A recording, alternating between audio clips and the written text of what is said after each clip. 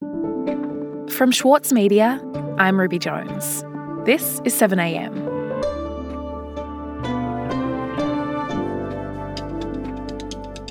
As Russia sends troops to the border of Ukraine, speculation is mounting over whether the country's president, Vladimir Putin, plans to invade. Today, world editor at the Saturday paper, Jonathan Pearlman, on the escalating tension in Europe and the likelihood of war.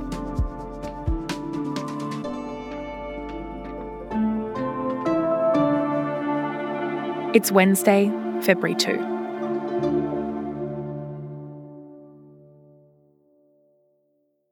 Jonathan, over the past few weeks, there's been a significant escalation in both military and diplomatic tension between Russia and Ukraine. So can you step me through exactly what's been going on? So the tension between Russia and Ukraine goes back a long, long way. But the recent crisis really started to flare up in about November last year. New satellite images tonight show Russian forces at the ready near the Ukrainian border. When American satellite imagery showed that Russia was amassing huge numbers of troops on the border with Ukraine. Russia has amassed 100,000 troops near its borders with Ukraine, leading to grave international concern. Now that obviously worried Ukraine, and its president Volodymyr Zelensky said that there were close to 100,000 soldiers on the border. Більше ескалації, ніж вона була раніше. Так, збільшилась. And he warned that Ukraine could be facing an attack in January or February. As of today, there are more than 120,000 Russian troops surrounding Ukraine. They're in Belarus, in Crimea, in Transnistria, this little breakaway state that's part of Moldova. So Ukraine is almost surrounded by this huge build-up of Russian troops. More Russian forces on the move. Surface-to-air missiles in the country's far east, due to join what Moscow says are military exercises near Ukraine. And it's led to real fears that Russia could invade. What Western powers fear may be preparation for war.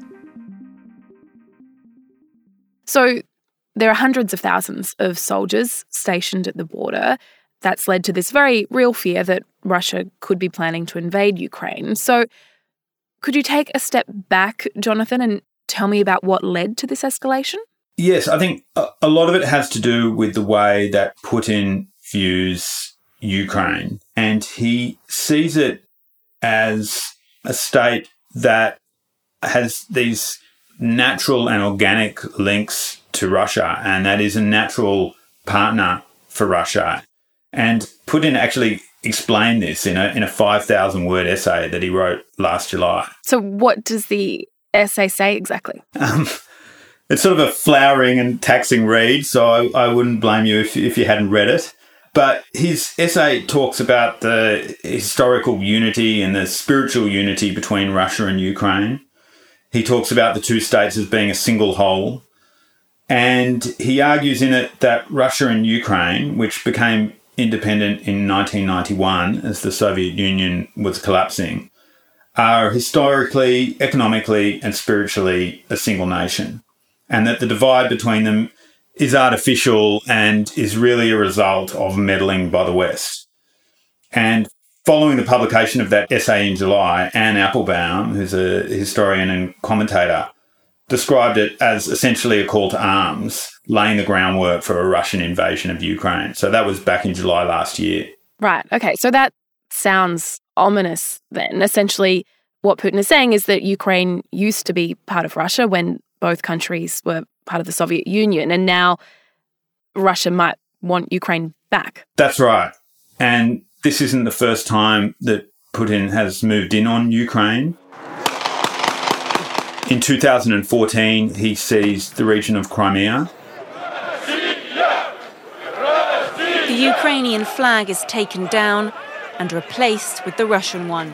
And he's also supported Russian-backed separatists in the country's east in a really devastating war that's led to about 14,000 people dying since 2014. There are still curfews in place across Eastern Europe, and that conflict is still ongoing. So with Crimea, Putin argued that the population there, who are mainly Russian speakers, wanted to be reunified with Russia. But this has become an international issue because of the way Ukraine is seen as a sort of strategic buffer between Russia and the West. It's a huge country. It extends right out to Poland and Hungary. And Russia has long resisted Ukraine's moves towards European institutions and towards the West, and in particular towards NATO. So what exactly is NATO, and why is Russia so resistant to Ukraine joining it? So NATO was formed after World War II as this security alliance, really, between Europe, Western Europe, and the US. And it was kind of lined up against the Soviets, who had a Warsaw Pact and who had their own alliances with all the Eastern Bloc countries. But following the end of the Cold War, what's happened is that a lot of those former Eastern Bloc countries, after the collapse of the Soviet Union, have been drifting towards NATO or joining NATO. And Putin hates that. He hates that NATO is enlarging and that it's really sort of encroaching right up to Russia's borders now. He sees that as an act of aggression. And so in the lead up to this latest escalation, Russia has demanded that Ukraine be banned from joining NATO, and he's also demanded that all NATO forces be withdrawn from all those former Soviet bloc states. Okay, so Ukraine has this strategic value to both Russia and the West, and that's because of its size and also its location. It's this kind of land mass in between the two. But this is also ideological because Russia, and I suppose more specifically Putin, really see Ukraine as naturally part of their territory. So is the general view then that this current escalation, this is Putin using the underlying threat of invasion as leverage to try and achieve those demands that you mentioned, the demand that Ukraine never becomes part of NATO? Definitely. That is exactly what Putin is doing. He wants to talk to the US and to NATO, and that's where the negotiations have been happening. So Putin has spoken several times to Biden. There have been discussions between Moscow and NATO, all with this attempt to try to force NATO back to Western Europe, effectively. And Russian officials are saying that unless the West accepts these demands, it's a dead end. And the US has made it clear that there is no way that it's going to accept these demands, and it's going to say that Ukraine can't join NATO, or the NATO troops will pull back from Eastern Europe.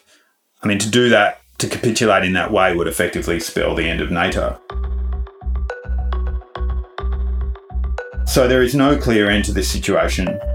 It's a serious standoff, and Joe Biden warned last week that a Russian attack on Ukraine, if it happened, would be the largest invasion since World War II and would change the world. We'll be back after this. Need a reminder of what political leadership looks like? Australia's master of political satire, Jonathan Biggins, is back embodying the iconic Paul Keating, visionary, reformer and rabble-rouser. Due to overwhelming demand, one-man comedy The Gospel According to Paul is returning to the Opera House, on from the 4th to 23rd of June for its final term ever. Secure your tickets now at sydneyoperahouse.com for an unforgettable evening. For Sloane Crosley, writing about the loss of a friend may not have provided catharsis, but it did allow for the possibility of a better ending. Like, you have this amazing meal that's this friendship, and then you have a really, really, really, really bad dessert with shards of glass in it. And then, like, the book is like, those little chunks of chocolate that come with the bill. I'm Michael Williams. Join me for this week's episode of Read This as I talk to Sloane Crosley about her latest, Grief is for People. Listen wherever you get your podcasts.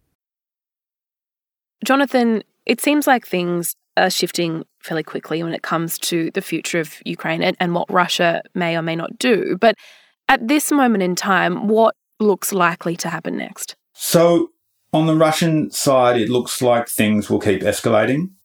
Russia continues to build up its troops around Ukraine, and it's announced military exercises on the Ukrainian border. Last week, Russia sent tanks into Belarus, a neighbouring country.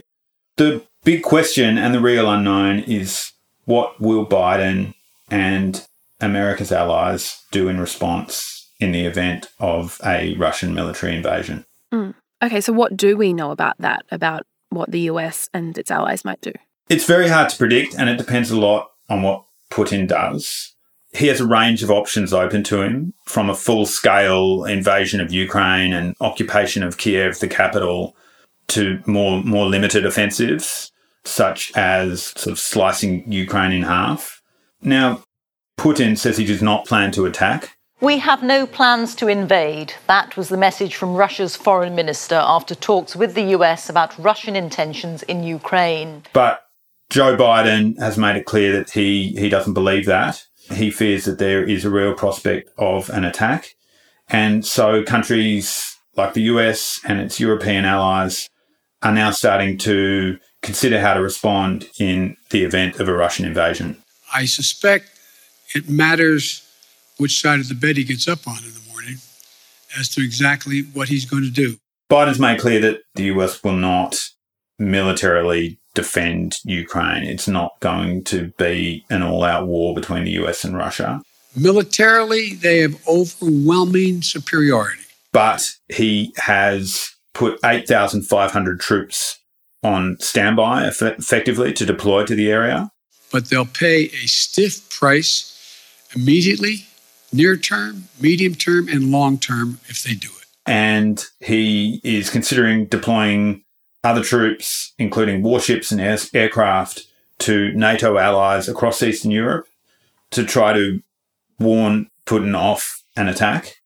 And of course, all that could have the opposite effect. You know, large American deployments, further deployments of American or British or Western troops to Eastern Europe could be seen as a provocation and could tempt or encourage Putin to attack. And so, Jonathan, what is it like for people who are in Ukraine right now? Because I imagine it would be fairly terrifying to have your country surrounded by 120,000 troops and not knowing what's going to happen next. Yeah, it does seem terrifying. Ukraine's president, Volodymyr Zelensky, gave a televised address last week. The feeling you get from the media is that we have a war, we have troops on the roads, we have mobilization. People saying that everything is not simple, but urging people not to panic. That is not the case. We do not need this panic. And Ukraine's defence minister told Parliament that Russia's mobilisation was not enough for an invasion. He said, "Don't worry, sleep well, no need to have your bags packed."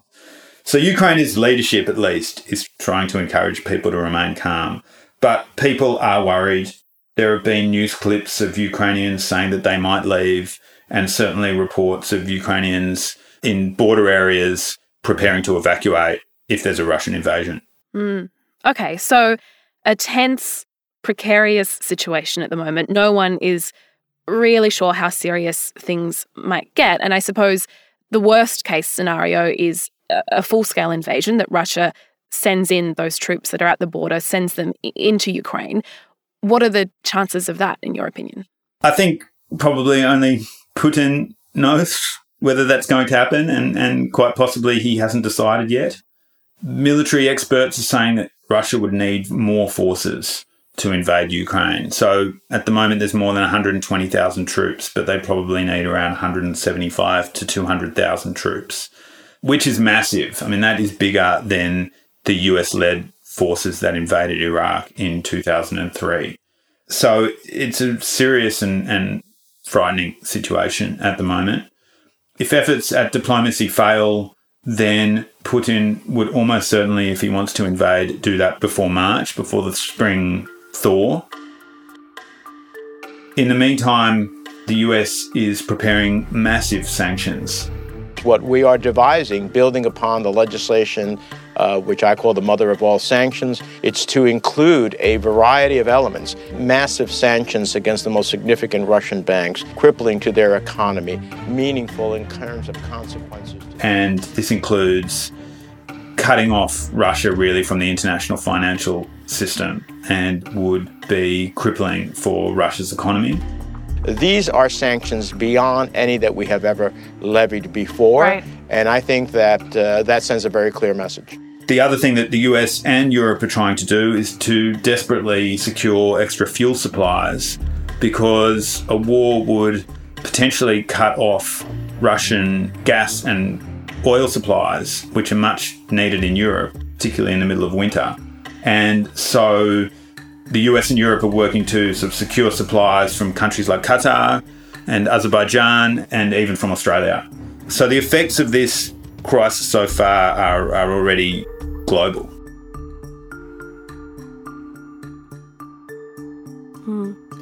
Jonathan, thank you so much for your time. Thanks, Ruby.